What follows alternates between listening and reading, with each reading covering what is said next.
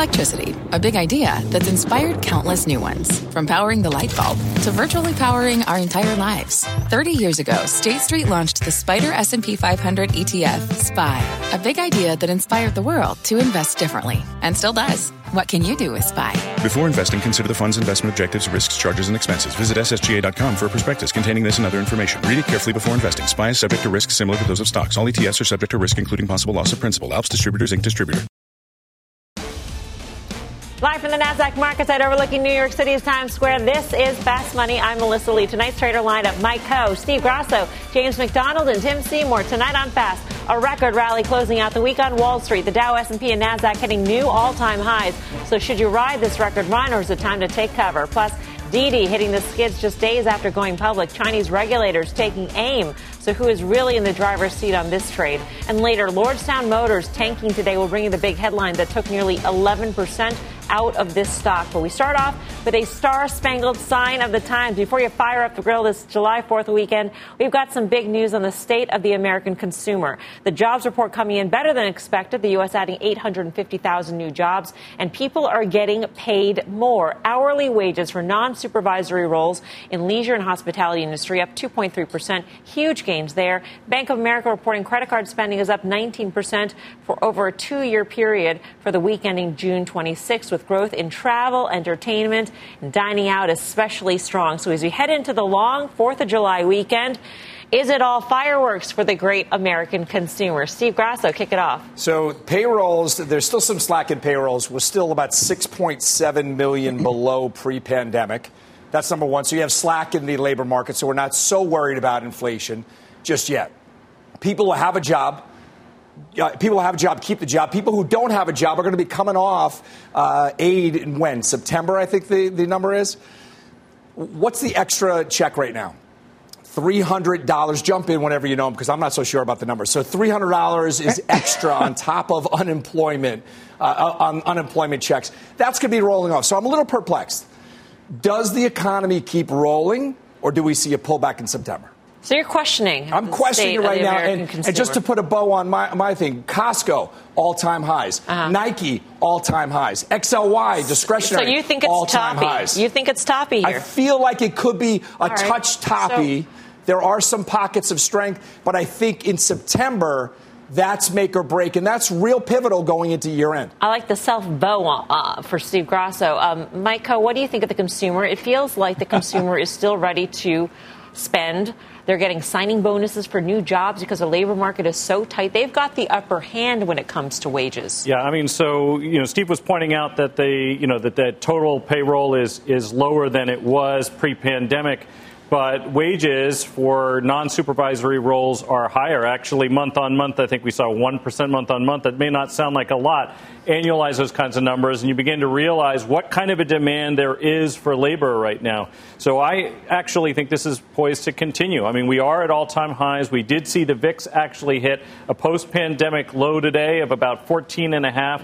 That actually is about the mean level for the VIX actually in all of 2019, to give some perspective to how much complacency is built in. Now, you could argue that complacency is, basically signaling that, hey, maybe it is time to look down. And I think there is some sense to that. But actually, one of the things we do see is that when volatility starts hitting these low levels, you do tend to have a relatively extended rally. So I think it could actually persist possibly for another week or two. But I do think it is time to start thinking about hitting the pause button at least. Volatility being low at least allows you to buy protection relatively more cheaply than in other periods. Tim, how are you feeling about the consumer? And to Grasso's point, maybe these all-time highs were anticipatory in terms of, the stock market leads. And so maybe this is telling you something.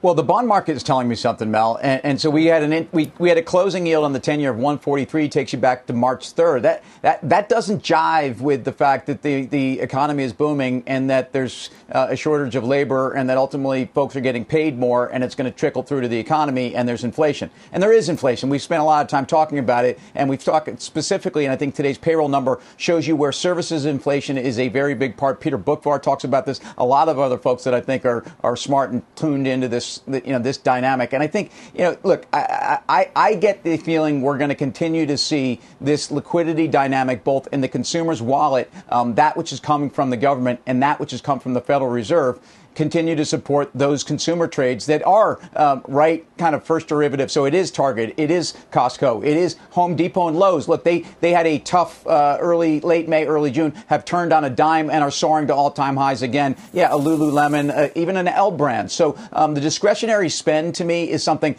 like Mike said, I don't think this ends anytime soon. And in fact, the underemployed and the fact that plants are closing because they don't have chips or they don't have certain parts. I mean, those are things those are transitory. And ultimately, I think the labor in the form of wages is something we're going to continue to hear about. But I'm concerned that the bond market, which is usually a step or two ahead of the equity market, is telling us something. I hate the fact that we're the lowest yield in the 10-year at a time when the economy should be expanding since mid-March.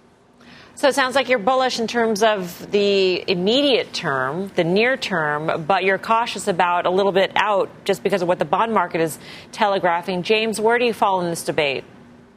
Well, it's no coincidence that we're looking at the 6 consecutive months of job recovery gains, and that is the same time period since the vaccine was announced. And so we've got a march towards normalization in the labor market and in our economy. And the pockets that were hit hardest in COVID obviously will show the strongest resilience and recovery. But in the leisure and hospitality space, we're still 2.4 million jobs below the February 2020 level. And so we can see an acceleration of recovery in those two sectors and look for opportunities there. And then also in the overall labor market, the labor shortage, if you will, from people falling off the map in terms of seeking employment. We're still 3 million laborers below the February 2020 levels. And so as this recovery continues, you want to kind of look at where the pockets of accelerated recovery are happening and look for opportunities there.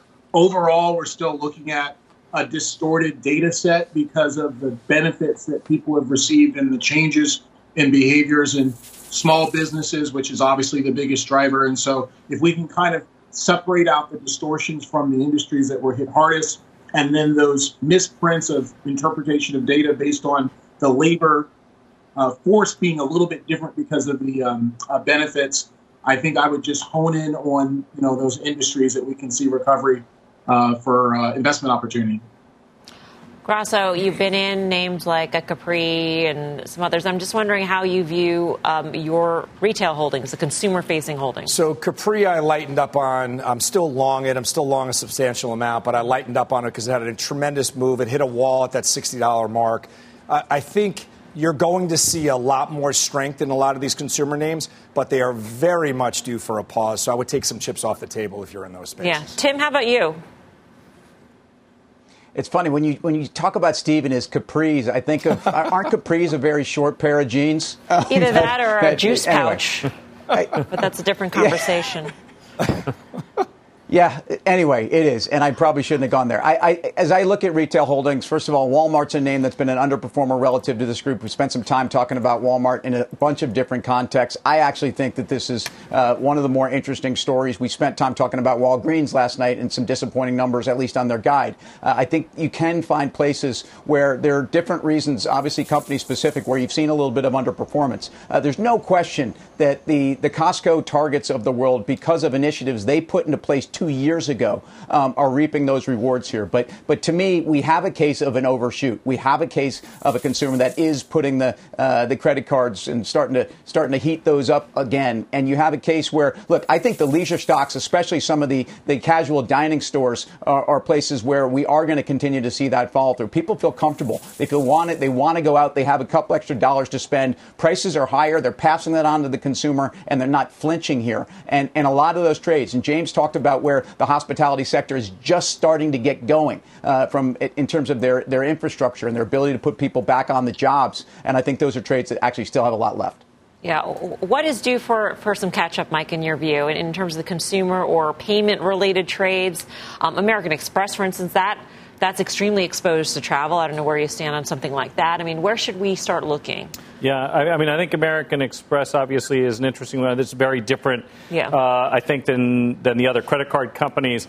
But they are hinged very closely to travel. They're also hinged very closely to business travel specifically. And whether or not, we were just talking about that earlier this week, whether business travel is going to recover, back to pre-pandemic levels anytime soon. That seems unlikely for, there've been some secular shifts in the way people are doing business as a result of all of this. I expect to see a recovery. I'm a part of that. The fact that I'm sitting here right here is amazing. I mean, I don't think I broke out my American Express card for probably 12 months straight, and I've been doing nothing but slapping that thing down for the last 3 weeks that I've been finally on the road again. But I don't know that that's going to be enough, frankly. And I think American Express probably deserves the discount that they have to the other payments. Another one that's at all-time highs, by the way. Yeah. When you look at something like that, and then just one little add-on: Royal Caribbean, Carnival, Norwegian Cruise Line, Delta. All of these companies, these transports, are at higher booking rates than they were pre-pandemic. Right. Which is very interesting to see the boom in the economy that's still on the horizon. How can you still invest, James, in the strong consumer and the consumer that's itching to spend?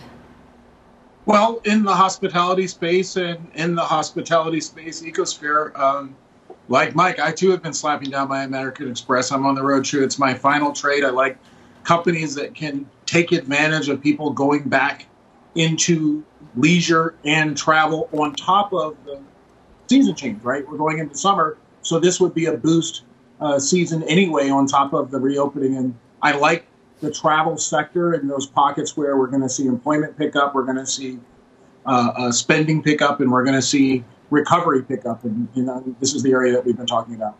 All right. Coming up, Didi hitting a major roadblock. Shares dropping more than 5% in today's session as China announces a cybersecurity review of the company. We're live in Beijing with the details. And later, investors slamming the brakes on Lordstown Motors today, the big headline that took nearly 11% out of this stock. The details when Fast Money returns.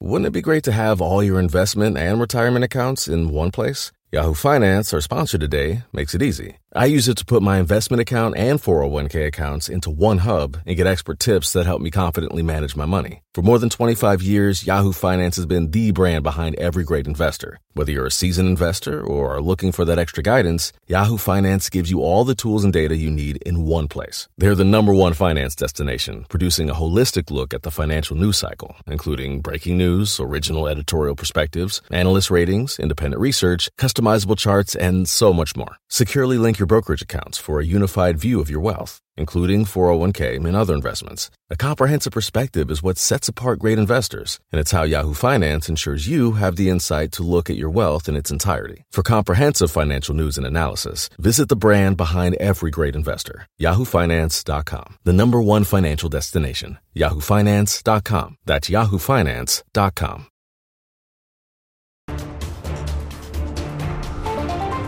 Welcome back to Fast Money. We are following a developing story on Didi. Shares dropping 5% today as Chinese regulators take aim. Let's get to Eunice Yoon live in Beijing with all the details. Hi, Eunice.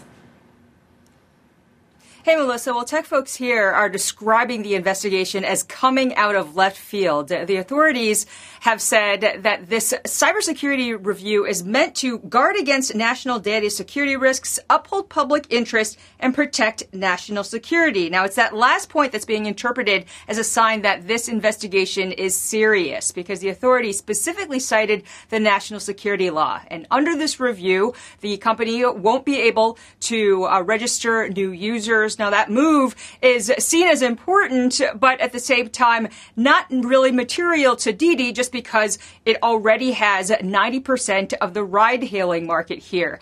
Longer term, though, it could become a problem if the investigation continues to drag on. Now, the big question has been about the timing of this announcement. Just days after the IPO, the regulators didn't explain their motivations, but there's one popular theory going around that Beijing was not happy with the timing of the IPO so close to the 100th birthday of the Chinese Communist Party that this could be a political move.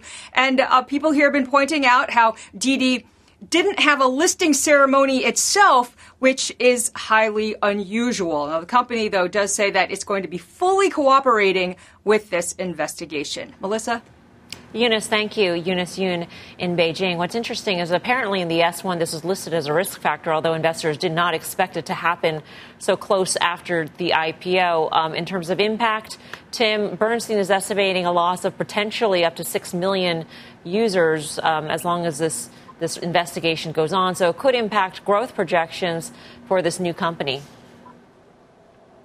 And so they freeze all new user registrations immediately. For how long, we don't know. That's the least of the problems. The problems right now are really from a top-down perspective. What are the risk factors here? Has someone stepped outside of the box? Remember the scuttled Ant Financial IPO last year that was not 11th hour. It was like 11th hour and 59 minutes. And this was a tersely worded regulatory statement, and the company scrambling around and basically saying whatever they need to say to act as if they're showing the proper reverence and kissing the ring. I hate this, and I'm someone that said on some level I'm not surprised or concerned necessarily about the regulators, especially antitrust and some of the folks in China, especially around some of the Baba news. But these headlines are coming too often and too out of left field. And to some sense that, think of everything that was said in Beijing a couple days ago with the Biden summit. And to the extent that there's at least some feeling that China really is doing their best to not only send a message globally, but send a message internally. And let's be clear, cybersecurity risks could be almost anything, especially as they then could be labeled back to national security. It gives the regulators almost any opportunity. So someone's invested in emerging markets, one or two incidents sometimes can be taken as just that. I hate this trend. And honestly, I don't feel the need to go chase this one. Mm-hmm. And Alibaba's underperformed the S&P by 45% since November. 45% for a mega cap growth company when, to me, their growth prospects and their valuation are as attractive as any tech company in the world. I don't like this. That is the question and the cloud that sort of looms over a lot of these Chinese issues. Despite the growth projections for this market, do you now question whether being a state champion company is actually a good thing, seeing that Beijing has put targets on all of these companies' backs, Mike? Once upon a time, it was a reason to invest because China was backing these companies. Now it may not be. Yeah, I mean, this is the kind of risk that is really hard to invest in. Baba was a name that I actually thought could rebound, 4 or 5 months ago, and clearly it has not. And I think that sort of presents us with the reality of situations like this, that if you think this is just a transitory thing, that this is all going to blow over, don't kid yourself. This is a material risk, not just for Didi and not just for Baba, but for any company where the government, when you have a one-party rule situation, decides that they don't like what's going on. And that's a real, you need to discount the valuations of businesses like that. Whatever the fundamentals might tell you otherwise, it's a material risk. And during the Trump administration, everyone was worried about the U.S. focusing in on that, targeting China. China is targeting themselves now. So for the U.S. investor, there's so many different opportunities: value, growth, risk curve or non-risk curve. The end result is just stay away from Chinese stocks for now. James, do you agree? I do not. I think that someone took a calculated risk, and the risk was not rewarded. There is always going to be a push and pull struggle in power between capitalists and patriots. And at some point, they have to partner together. It'll be a 4-week investigation, and the bet that they wouldn't come in and do this lost. They'll go back into business. They will give the Chinese government the access to the data that they want. I don't like IPOs. Often they're most highly priced the day after. I call them insider profit opportunities. But I do think a company like this that has critically necessary data on the citizens that the government wants and maybe not has another channel to get it as fluidly as Didi, I think they figure it out. I think that this risk goes away in the macro sense that the government will allow them to operate. Sounds like down 5% interests you potentially. I think perhaps a little bit more down. I don't think someone takes a company public with that much upside without understanding the potential for this risk. I mean, 5% is just a little bit. The IPO market has been relatively weak particularly in tech with China. And I think that, I think this company comes back, maybe 6 months out after this is behind. All right. Up next, Lordstown Motors hit with another major investigation. The details in the trade when we come right back.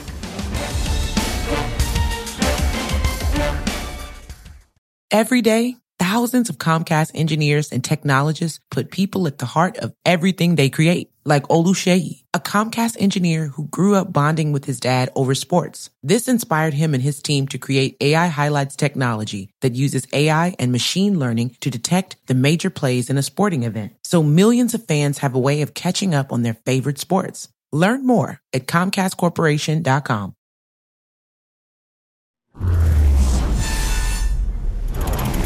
Welcome back to Fast Money. Check out shares of Lordstown Motors hitting the skids in today's session on news that the Justice Department is probing the electric vehicle company. The DOJ joins the SEC in investigating Lordstown Motors. The SEC is looking into the company's representations about vehicle pre-orders as it went public. Shares of Lordstown down almost 11% today. Mike, what's your take on this? Can it recover at this point? Or you're asking me, is it now in a death spiral? In other words, yeah, in a polite way, I was asking that. I guess I'm being less polite. This is real trouble.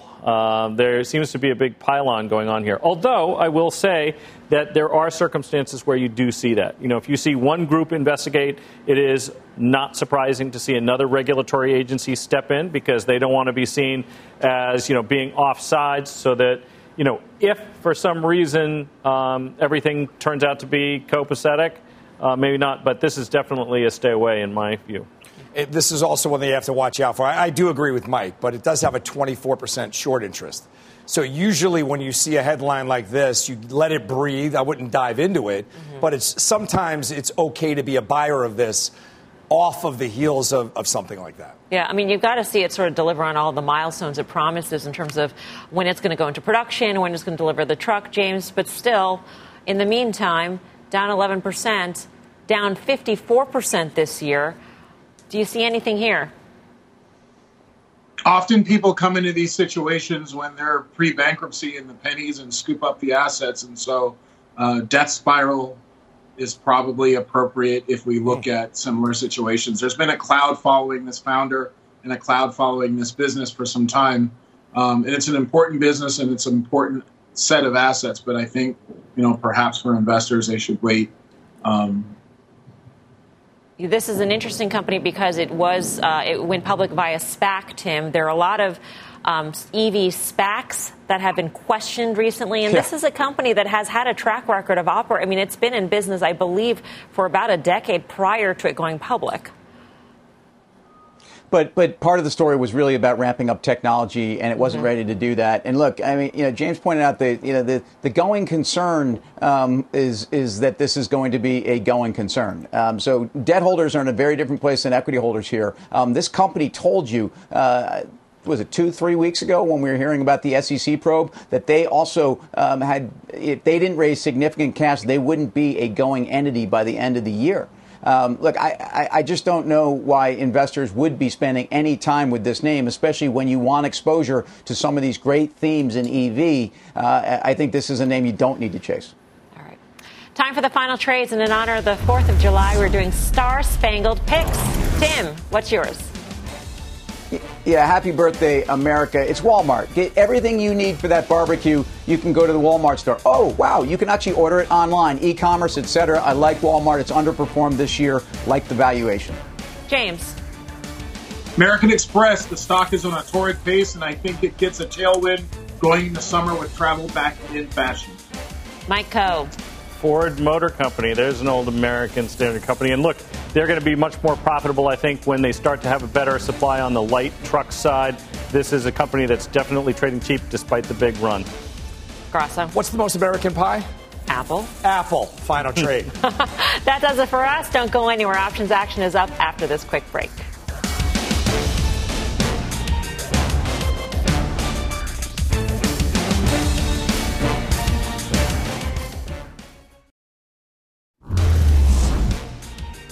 Hey there, Mad Money fans. I'm Leslie Picker. Jim's off tonight, but you are in luck. We've got a special edition of Fast Money coming your way.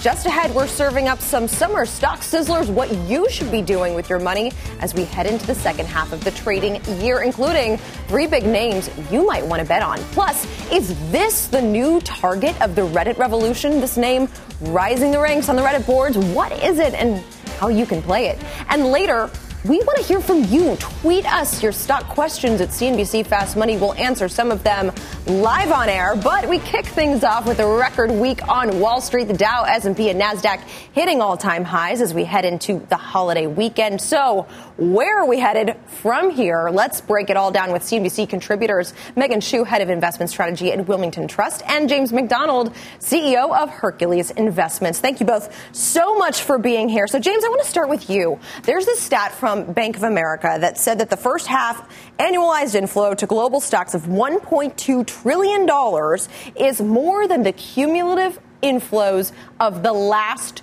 20 years. So as we look ahead to the second half of the year, is there still capital left on the sidelines to put to work in stocks? Well, there's certainly an expectation for the momentum to continue.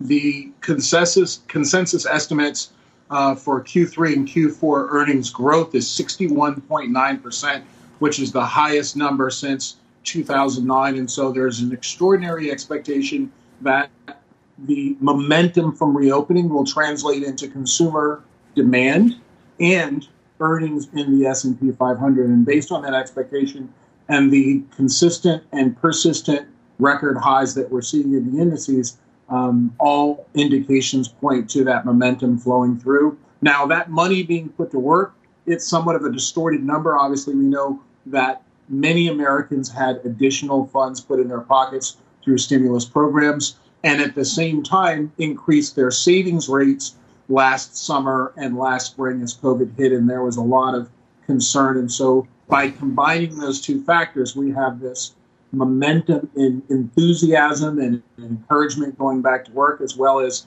a bolstered pocketbook. That coupled with the increase in jobs and increase in demand for services from those job areas in hospitality and travel and others, there was lacking. You get this combination of factors that drives that capital and drives the stocks.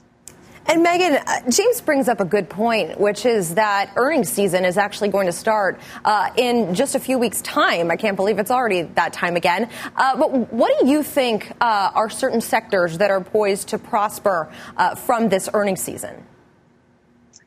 Well, looking out over the next earnings season and beyond to the next 6 to 12 months, which is our typical time horizon, we are expecting the cyclical trade, the value trade, to resume leadership.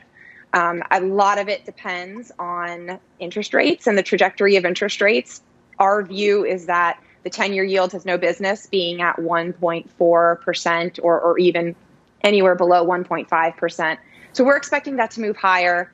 I do think in conjunction with the excess consumer savings that James mentioned, that will be really key for some cyclical areas of the economy, for boosting earnings, which when you're talking about these types of earnings figures, the surprise to the upside or to the downside, but I would guess more to the upside, could be fairly significant. So that could be another catalyst for equities heading forward. And we're bullish on the equity market.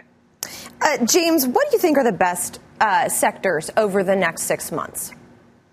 It's a great question. What we look for is combinations of factors that drive growth and momentum. And I think we're entering the summer season. In any normal summertime, you're going to see areas such as travel, hospitality, and leisure benefit from the demand in those areas rising. We have that coupled with the fact that we're just getting out of this funk called COVID-19. Businesses are opening again. Theme parks are opening again. Movie theaters are opening again. Masks are coming off. And so there's going to be an extraordinary move in hiring in that space. I think that also drives energy back up. We saw some catastrophic losses in energy, a big recovery there. I think that the common sense is that we're going to be getting out on the roads and traveling and demanding and needing more energy. And then finally, we saw an abatement of the spectacular rise in crypto. I think crypto had such a cult following and had such an extraordinary run-up the demise was predicted all over the place. I think it's somewhat stabilized, and I think that the enthusiasm and the broad investor space that goes beyond traditional stock investing is persistent. I think a lot of people were waiting for crypto to come down. I think that crypto perhaps could get a second life for going to the moon. I think that's the expression that a lot of crypto followers follow. And so I would be very interested in seeing how crypto bases and then has perhaps a second half year recovery. Yeah, I think stabilization for crypto is a little different when you're talking about crypto versus equities or even bonds. But Megan, the one sector that you both agree on is energy for the second half of the year. But what other sectors do you think are going to benefit here? Yeah, well, we like materials, which are a similar story to energy. We really see the global economic recovery driving demand for commodities, energy products, and other companies in the material sector benefiting from that. Energy materials have also had a great run. But if you look at valuations on a historical basis, they're still relatively attractive based on the rest of the index. Financials, and specifically banks, are another area that we really like. We see loan growth picking up. We expect this to continue.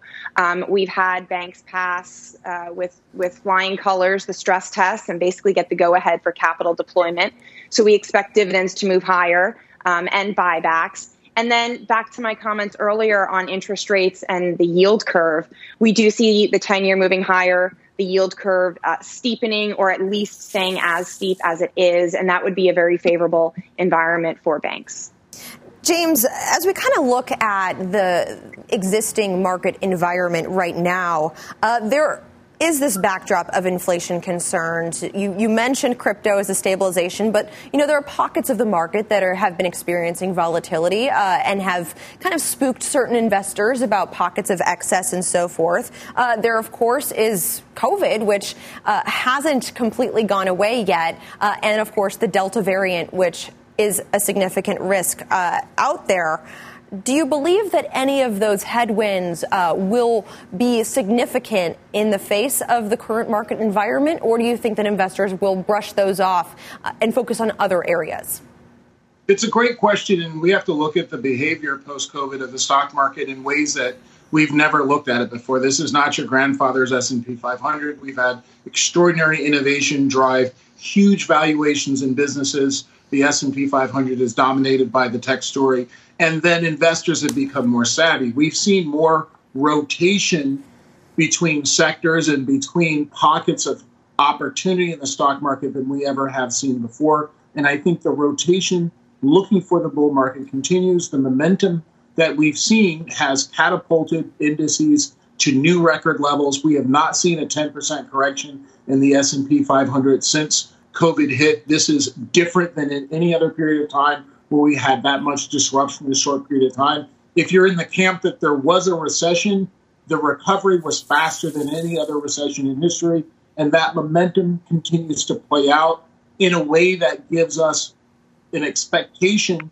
that brushing off rising consumer prices to record levels, rising inflation, and rising valuation levels, the market brushed these areas off. And so I consider the sophistication of today's investor or the persistence of the bulls in the market will find opportunities where I'm looking for particular risk for the second half. Obviously, we want to see if inflation comes back up and the Fed is under the impression that inflation needs to be put in check. I think we might get a surprise rate hike or at least indication of a potentially sooner rate hike than we expected. I think there's geopolitical risk. We've got new leadership in the Middle East. We've got new leadership in the U.S. And I think that there's risks surrounding cybersecurity. The new Cold War is an electronic war, and we don't know at any point when we could be vulnerable and susceptible to an attack. And then we have the seasonal pullback in August. If we are old school and look at stock markets, the old sell and May didn't work, and we think that in August there's a preponderance of opportunity for a slowdown. If we get employment continuing, we've had six consecutive months of record gains in recovery of employment. If employment comes down below 5%, is projected to go lower 5%, the Fed's going to come out and say we don't need to continue to keep pressure off of interest rates, and we may get a change in monetary policy stance. All these things are going to probably be the arbiter for how the stock market behaves in the second half. So this time may be different, but the one constant across history is that there are always significant risks out there. Thanks for laying those out there for us, James McDonald and Megan Shu. We're just getting started on this special edition of Fast Money. Up next, Didi hitting the skids, the ride-hailing giant falling more than 5% today. We'll tell you what had investors deriving out of this name. And later, AMC tumbling as short sellers take aim. And get this, it's no longer the most talked about stock on Reddit. We'll tell you who just took that crown. All of that and more with this special edition of Fast returns.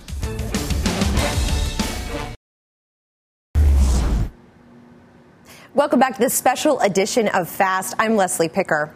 Didi pumping the brakes today, the Chinese ride-sharing giant taking a tumble amid a new regulatory crackdown. Let's get to Christina Partsenevelis with those details. Hey, Christina.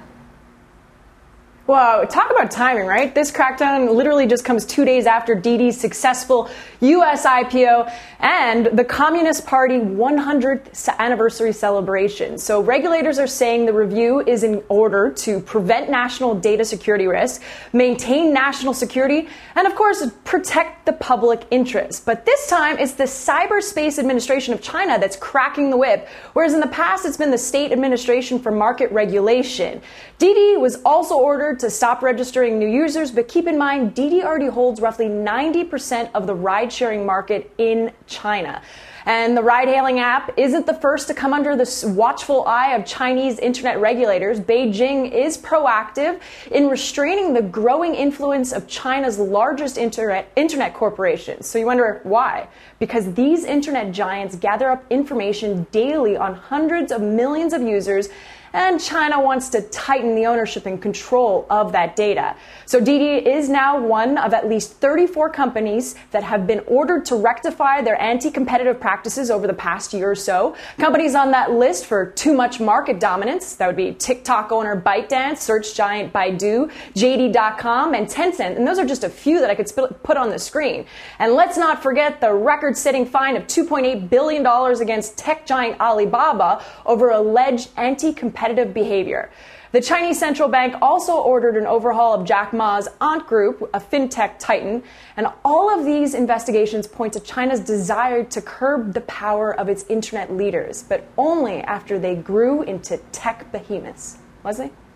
Thanks, Christina. It's unclear exactly what prompted this current crackdown, right? The Chinese government didn't say if they did anything in particular or why now. That is the very important thing, too, that they've been completely vague about the entire process. Those 3 points that I listed off the top, the fact that it's about protecting national security and the public interest, that's all the details that we really got. And this is the first time this cybercrime group is putting forth such a strong stance against a company. So there's a lot of unanswered questions in regards to this, which is why it's so vague at the moment. Yeah, unanswered questions. Hopefully we can pose them to our next guest. Thank you so much, Christina, for that comprehensive breakdown there.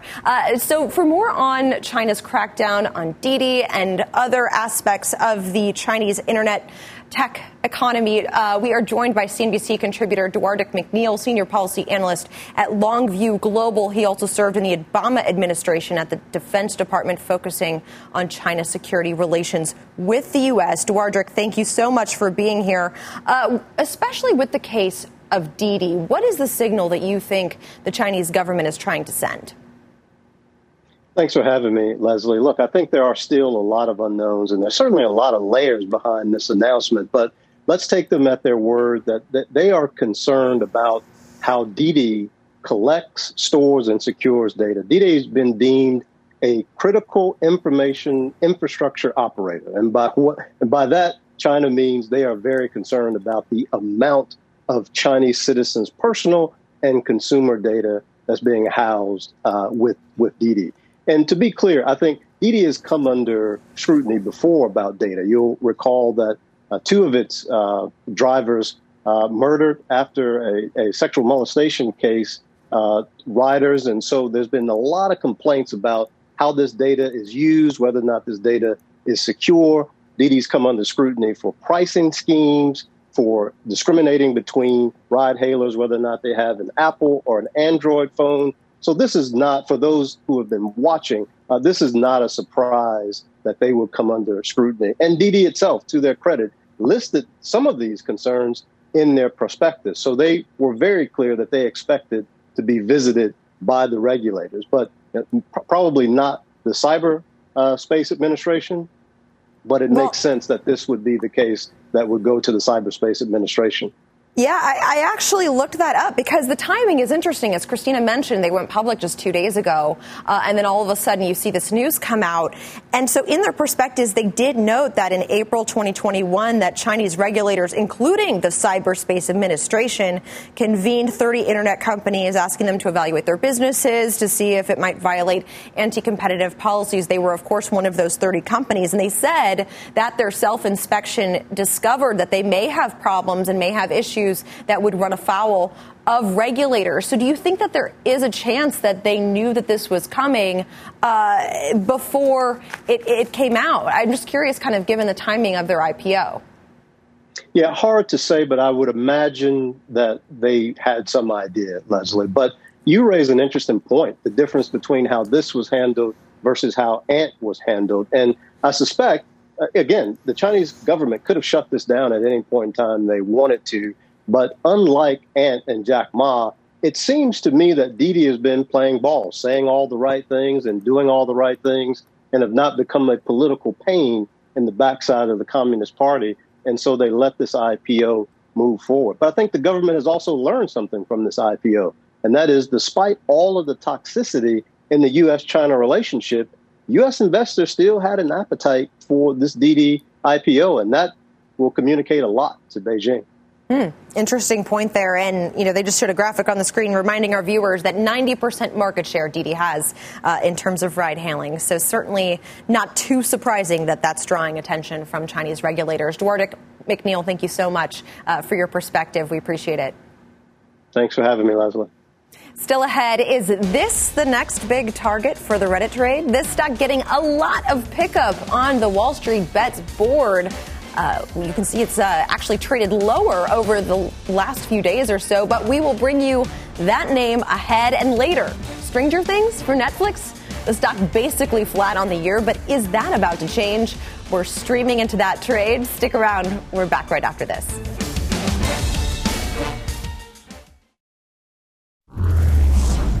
Welcome back to this special edition of Fast Money. I'm Leslie Picker. Robinhood is preparing to go public, and that's a big deal for the retail investor. But it could also come with some big risks. Let's get to Kate Rooney with more. Hey, Kate. Hey, Leslie. One big risk here, more of what happened back in January for Robinhood. In that risk section of the S1, Robinhood talked about customer dissatisfaction, litigation, as well as congressional investigations around GameStop. They also highlighted the need to raise capital pretty much overnight in order to meet deposit requirements. Bottom line, Robinhood says, quote, we cannot assure that similar events will not occur in the future. And at the time, Robinhood was able to call up its venture capital investors to secure more than $3 billion. That deal was in convertible debt at a 30% discount to the upcoming IPO price. And as a result, Robinhood reported a $1.4 billion loss for the first quarter. That had to do with that debt deal. But as a public company, a similar event could hit shareholders. Robinhood says, quote, when available cash is not sufficient for our liquidity and growth needs, the startup might need to engage in equity or debt financing, they say, to secure more funds. They cannot be sure that will be on attractive terms, as they put it. And if additional funds are raised through issuing equity or convertible debt, Robinhood stockholders could see dilution. Leslie, back to you. Okay, so Kate, you bring up a really interesting point because normally in these prospectuses, the risk factors are largely hypothetical. It's like if Santa Claus were to hack into our systems, we could see a material adverse effect to our price. I mean, with these actually happen. The risk factors, they're not hypothetical. They happen, and they happen in recent memory. So does that change the risk profile of Robinhood relative to other companies that may be out there? Oh, this was a big event for Robinhood. You remember, like we mentioned, they raised a massive amount of money within a couple of days in order to keep the company afloat. And at the time, the CEO called it a 5 Sigma event, which basically meant it is a 1 in 3.5 million chances of something like this happening. the idea that it would be in the prospectus as a potential risk of happening again, I think, caught a lot of investors or potential investors by surprise. Excuse me, sorry, dog barking. But caught people by surprise. That's another risk. Caught your dog by surprise, too. But a lot of risks I don't in the agree with prospectus that math of the Black Swan event. She read the prospectus and has thoughts on it. But we're open to any and all a lot of thoughts. risk, though, in that. Exactly. All right, Kate, we appreciate it. Take care and have a great 4th of July weekend. Thanks, Leslie. Let's talk more about Robinhood's big plans to go public. Joining us now is Justin Zen, co-founder and president of ThinkNum Alternative Data. Justin, great to chat with you again.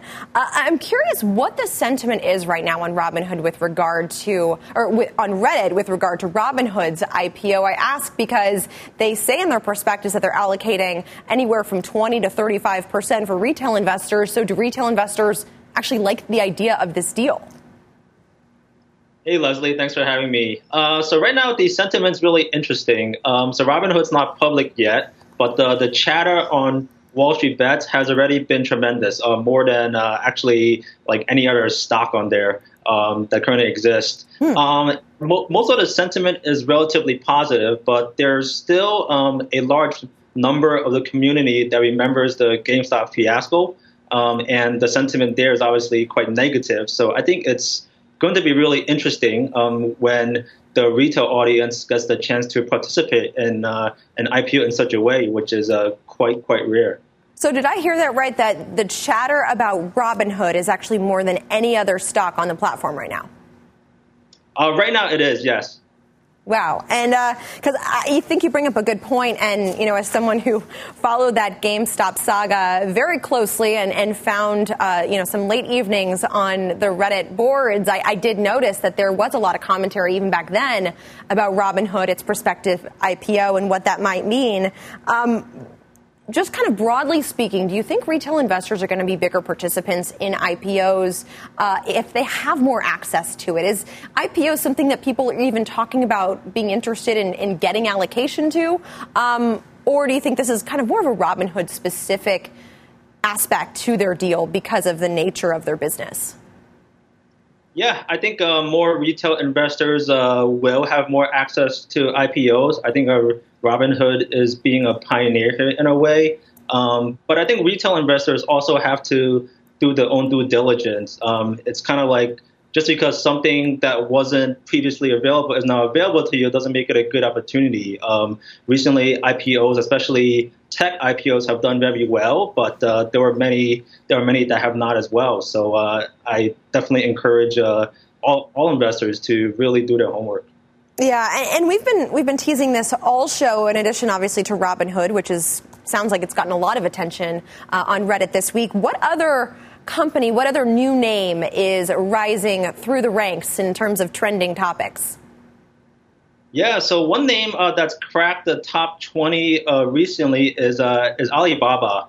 Alibaba got hit hard in the tech sell-off a few months ago, but it's in the top 20. If you look at the alternative data, they've actually been expanding very heavily in the last 2 months. The number of job listings they have is up over 40%. So the company is in pure expansion mode. And I think Redditors or Wall Street Bets are taking notice. It appears to not have moved the stock price yet, but a pretty big float for Alibaba at this point in time. So it's definitely one to keep an eye on. Justin, we appreciate it. Thanks for having me. Still ahead, Bezos takes a bow. The Amazon founder stepping aside as a new CEO takes the helm. We'll break down what the change at the top means for the future of this trillion-dollar tech titan. And don't forget to send us your questions. Tweet us at CNBC Fast Money, and we just might answer you on air. We're back right after this.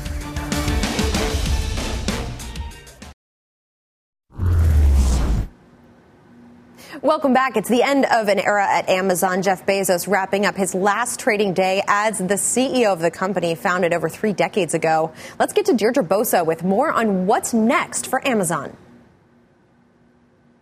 While it is always day one at Amazon, Monday kicks off a new era. New CEO in Andy Jassy, new guiding principles, and also fresh challenges.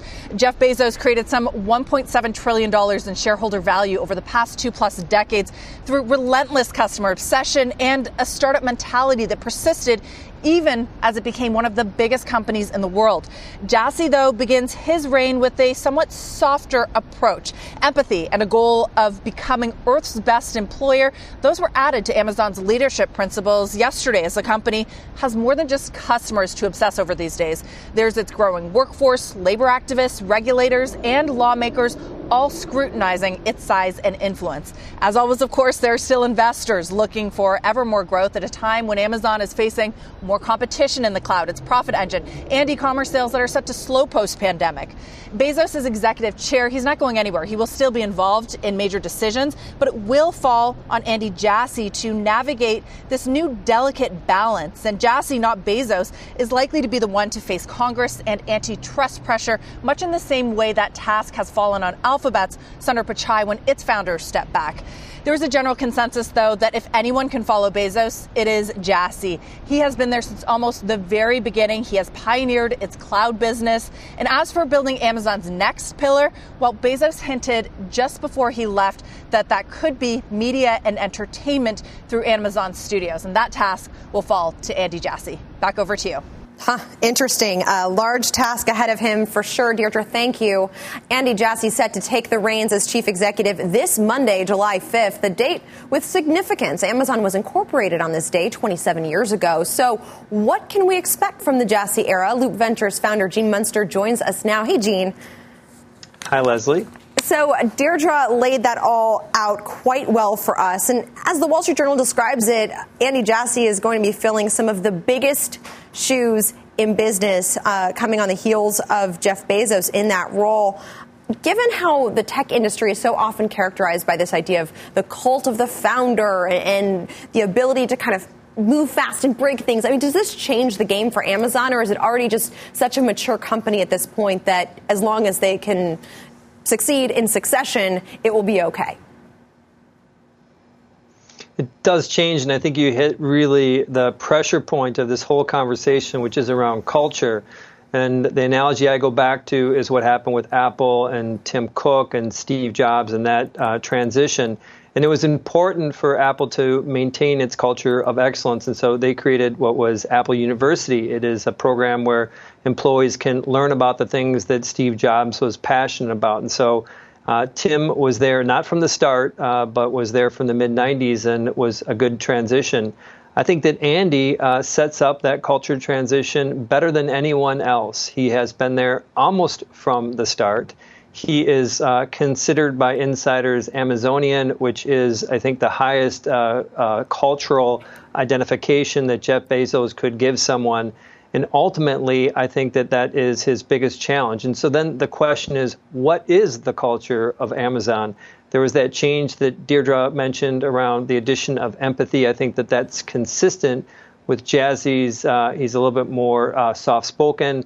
I think that he is a better listener than Bezos, and so I think that plays into it. But that's not really the center of the culture. The culture, as you talked about, move fast and break things. Amazon's culture is about innovation, and we can talk about the areas that they need to continue to innovate in. And I suspect that that roadmap is in place, and my bet is that he's going to be successful at extending the company's winning over the last decade, 2 decades. Okay, well, what are those areas of innovation that they need to work on? So I think it starts with fulfillment, which might surprise some people because it doesn't seem very glamorous. But when you think about what has really propelled Amazon, it's been partially the marketplace, but also just the speed that they get their products to people. And the fulfillment question over the next decade is going to be beyond fulfillment centers, which they've done a good job of building over the last 5 to 10 years. It's going to be about replacing humans with machines, and not just in fulfillment centers, but also in final delivery. They have a project going on that is doing that to the home. So I think fulfillment's one big area. Another obvious one, given Jassy's background, is AWS. About 20% of computing globally is done on the cloud. That number in a decade is 30% plus. And a last big area, and I'm staying out of the content because I think I'm not as optimistic that that's going to be a game changer for Amazon. But I think the last big area that will be a changer is what's going to happen in brick and mortar. And obviously, we've taken a step away from brick and mortar over the last year. I think people will slowly re-engage there. And if you look at the track record of brick and mortar over the last decade, the most compelling consumer experience has been Drive Up, which has been really the result of the past year. But Amazon has an opportunity with these Go stores really to change the way that things are inventoried in stores, and the friction that you have, make it essentially frictionless going in and out of the store. So I see those three, fulfillment, AWS, and what they will do at brick and mortar, as juicy opportunities for Jassy in the next decade. As you think about succession in tech and the timing of this transition in particular, do you think that Bezos is bequeathing a CEO role for a company that's in good shape to fulfill, no pun intended, those various innovation pillars that you laid out? Or is it going to be more of an uphill battle, given the face of regulation, given the face of competition, for Amazon to really get where it needs to be, especially in investors' minds? Well, I'll add another piece that is, we talked about the roadmap. Another important piece that Bezos has laid the groundwork is educating investors about how to treat them when they go into investment mode and not to penalize their market cap. And so I do think that the company is in a good position, because I think that they can go into multi-year investment phases and not necessarily hurt retention with the stock going down. So I think that that is very important. You talked about the competitive piece. I think I don't want to largely dismiss the competition. I would say that if you and I were going to start a business today and we were given $25 billion to compete with Amazon, I'd promptly return the money to the investors. And so I'm not as concerned about the competition, but I think that around legislation, regulation, I think that obviously is an unknown, and I think it is a small impact about their fair dealings with their third-party sellers. That's kind of at the center of the bullseye of regulators. But that is something we're going to hear a lot more about in the years to come regarding Amazon. Your comment about returning that $20 million to create a company to compete with Amazon, and you returning that because there's no way to compete with Amazon, is a clip that I think regulators are going to be using when they talk about the anti-competition involved. But we really appreciate your commentary, Gene. Thank you so much for joining us, and have a nice weekend.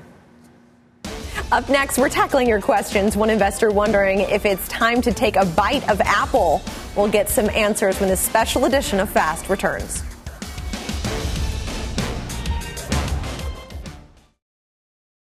Welcome back. We're coming up to the top of the hour. Let's get to Rahel Solomon with a look at what's ahead on the news. Hey, Rahel. Hi, Leslie. Yes, coming up on the news, the desperate search in South Florida 9 days after that condo building came crashing down. Now there are new concerns about a hurricane headed towards the coast. We are live from Surfside, Florida with the very latest. And help wanted to stop hackers inside the boom in demand for tech talents to defend company assets. All that, plus a major U.S. track and field star suspended ahead of the Olympics. Now, what this means for Team USA's chances at gold. All that when the news begins. Top of the hour on CNBC. Leslie? All right. I won't be missing it. I hope you don't as well. Thank you so much, Rahel. Thanks. All show long, we've been asking you to send us your questions, and, well, you delivered. So let's tackle some of them. Here to break it all down, Crossmark Global, Victoria Fernandez. Thank you, Victoria. We've got a lot to get to here. Let's dive into our first question. This one's on Apple. Hey, Fast Money. Travis here from New York. My question today is on Apple. Over the past couple of months, we've seen a rotation out of big tech. However, recently, we've seen quite the turnaround with most of those losses abating. Do you expect Apple's recent run to continue? Thank you very much. All right, Victoria, what do you say? Is there room to run with Apple? So the short answer to Travis's question is yes, there is room to run. But saying that, Leslie, doesn't mean that I necessarily think it's a cheap stock. And we have earnings coming up at the end of this month. Apple tends to run up around 1.5%, maybe close to 2% before earnings. So, Travis, if you're looking to do a shorter term trade, I would be very cautious as we get ready for earnings. first quarter was some of the best earnings reported ever for Apple. I'm not sure we're going to see that again in the second quarter, even though I would assume they're still going to be strong. So if you're looking for a longer term holding in your portfolio, I think Apple is a great name because the trend higher, I think, will continue over time. Just be a little careful in the short term because of earnings. Is that kind of the solution to tech companies that may have run up, that may have, a significant premium attached to them from a multiple standpoint, and just to, maybe buy now with the plan to hold for the long term? And if so, how long term are we talking about here? So we are longer term holders at Crossmark, and that's the way we tend to look at all of the stocks that we're buying to put into the portfolio. So we want something that has longer term growth potential over 12 months, over 24 months, and then you can hold that in your portfolio. You don't have to worry about some of the volatility, even though the VIX today is telling us that we're at low volatility right now. You can place it in your portfolio, take advantage of any gains you have, and hold it for the longer term period. I think for some of these growth stocks with the rotation that we've seen with growth and value, that's probably the best way to play it. All right, next up, a question on Netflix. Hey, Fast Money. It's here from Arlington, and I've got a question on Netflix. So the stock's been moving sideways for the last 18 months or so, and all these media companies are being bought out, so there could be a potential content issue down the line. And there's only so many subscribers in the world. So where do you see Netflix 5 years from now? Is it a buy or a sell? Good question. On the growth strategy and the potential penetration for Netflix, I mean, is there room for this company to grow in 5 years? So out of the original FANG stocks, Netflix is probably our least favorite out of the group. And it's for some of the reasons that Zahir mentioned in his question. There is a ton of competition in this space, and we've seen it continue to grow over the last 12 months during the pandemic. So whether you're looking at Disney, whether you're looking at Paramount, Peacock, HBO, I mean, there's just a ton of them. I think half of them are automatically billed on my credit card. I can't even tell you anymore how many of these things I've signed up for. And I think people are going to start to clear that out a little bit. And when you look at Netflix, they've told you that they're going to have a whole new content slate coming up, which means this is going to be really capital intensive. Every year they're trying to spend a ton of money in order to give the best content. And that's going to hurt them, I think, going forward. As competition increases, that's really going to hurt their margins.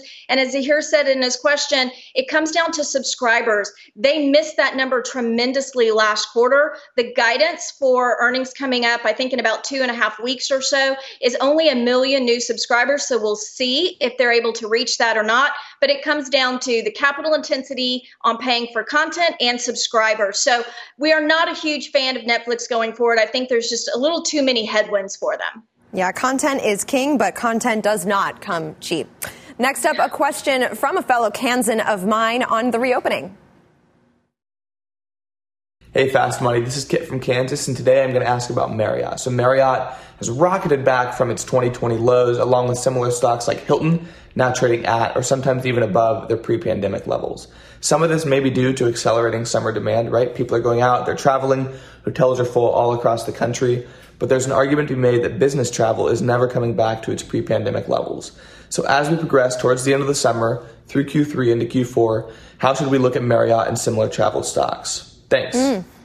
That's interesting, Victoria. Business travel and the impact on hotel chains like Marriott, which do tend to serve much more of that business clientele. Yeah, we're seeing, Leslie, the same question come up with airlines as well on when is business travel going to come back.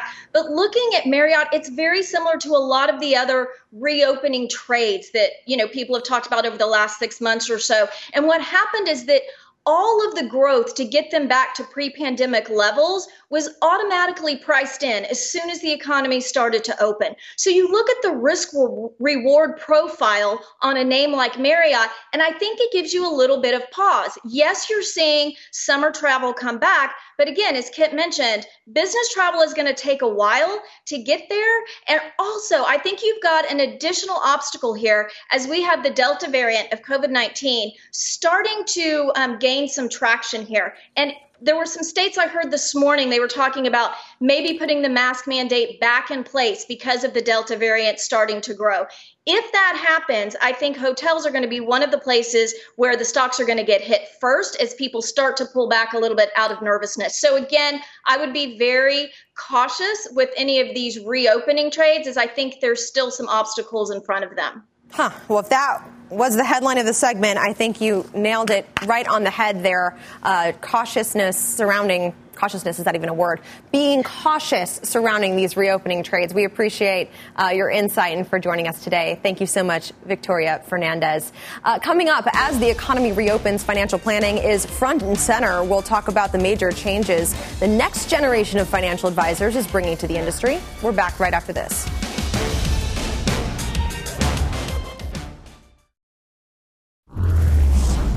Welcome back. As we round out the hour, let's look to the future. The future to financial advisors. Women and minorities still represent a small share of the financial advice industry, but several companies are ramping up initiatives to change that. Senior personal finance correspondent and my former desk mate when we were in the office together, Sharon Epperson, joins us now with more. Hi, Sharon. I miss you, Leslie. Yeah, thank you. You know, the number of certified financial planners reached an all-time high at the end of last year, with more than 88,000 CFP professionals industry-wide. Yet only 23% were female, just 2.5% were Latino, and under 2% were black. Morgan Stanley Vice Chair of Wealth Management Carla Harris says the first step in attracting a broader set of talent is to start early. If you expose people early on during college as a summer intern, as a spring break intern, and get them exposed to this business, you will heighten the appetite for more people of color to go into this space, and you can start to build a pipeline that way. Her company, like many others, are recruiting interns and early career professionals from historically black colleges and universities. Tim Jaron, Chief Distribution Officer at Northwestern Mutual, says his firm is also encouraging younger employees to take on leadership roles to make an impact in their communities. Leadership development is a big part of it. Mentoring, development, and coaching is a really important part of it, too, because this is really an apprentice-oriented business. You learn by doing. And we've started to see real traction. Another strategy Northwestern Mutual is using to attract a more diverse set of financial advisors is to have advisors start out as part of a team rather than working on their own. So they have a built-in mentor to show them the ropes. And you can find out a lot more insights about building the next generation of financial advisors online. Go to cnbc.com/FA. Leslie? Thank you, Sharon. Such an important story, and I hope to see you back in the office sometime soon. Joining us now, two top voices in the realm of financial advice, Margarita Chang, CEO of Blue Ocean Global Wealth, and Lauren Williams, the founder of Worth Winning and a 4-time Olympian. Both are members of CNBC's Financial Advisor Council. Thank you both so much for being here today. Margarita, what do you make of what Sharon was saying with regard to just the lack of diversity among financial advisors? How important is it for there to be more diversity, and what does it mean for the ability to provide good advice for your clients? Well, sure. I think diversity, equity, inclusion in the financial advice profession is very important. And the reason why is we want our profession to reflect and represent those we serve. Personal finance is, after all, quite personal, and it is really important to have someone across the table that understands you, or as I say in air quote, gets you. That gets you. Speaking of people who get you, Lauren, you advise a lot of young professionals. And I read in the producer's notes that you say that these young professionals should be focused on estate planning right now. Why is that? Why start planning for your estate right now when you're young and working and, focused on other things? Yeah, after COVID, we've seen so many unexpected things, play out over the last year. And so estate planning is very important because we don't know what's coming around the corner. But as it pertains to investing, one of the things we've seen a lot of young professionals do is start investing in brokerage accounts. So they pick an app, they pick a platform, and they've started investing. But what you don't realize is that those don't generally come with a beneficiary. So as we start having conversations about generational wealth and closing the racial wealth divide, it's very important that you be able to pass those earnings down to the next generation. So you definitely want to make sure you have your estate planning documents in place so that that money doesn't get left hanging out in the balance or the purgatory called probate. So that's really interesting that the new brokerage accounts, the new apps don't tend to have a beneficiary that comes with them. Why do you think that's the case? And do you think that needs to change? And of course, with crypto as well, that same dynamic applies. Yeah, it's one of those things where it would make it really easy to click a button and say, who would you like to, inherit this should something happen to you? It's very standard for IRAs, other retirement accounts, but it's not standard for brokerage accounts. And so it's really important that people be thinking about that. And cryptocurrency is so hard to trace and track that you definitely want to have some estate planning documents in place so that you know where your key should go and so how someone else can access those funds should you pass away. And Margarita, real quickly, for the few people that have been actually having babies out there in the pandemic with birth rates declining and so forth, you say they should already start focusing on saving for college super quickly because we're running up against time. Absolutely. To open a 529 account, you need your baby's name, date of birth, and social security number. And the reason why 529s can be so powerful is because some states offer benefits, but then you can take advantage of dollar cost averaging, time value of money, and tax-free growth. Lauren, are you advising the same thing for your young professionals out there who may be in that stage of life? Definitely. It's a great way to be able to take advantage of education funding and really be able to plan for the future. Yeah, I know that when I had my little guy in the pandemic, that was one of the first things that we talked about doing was this whole 529 plan, how important it was. Who knows how expensive college will be by the time those little ones who are being born now ultimately get there, given the way things are going, especially as it pertains to inflation. Just real quickly, one last comment, Margarita, on the wealth building trifecta. Sure. So the wealth building trifecta, you can do that for Roth IRAs as well as 529 plans. So the wealth building trifecta is taking advantage of dollar cost averaging. So that's just a fancy way of committing a certain amount, time value of money, and tax-free growth. That's how you can build wealth. All right, great. Thank you both so much, Margarita and Lauren. That does it for us. Thanks for watching. The News with Shepard Smith starts right now.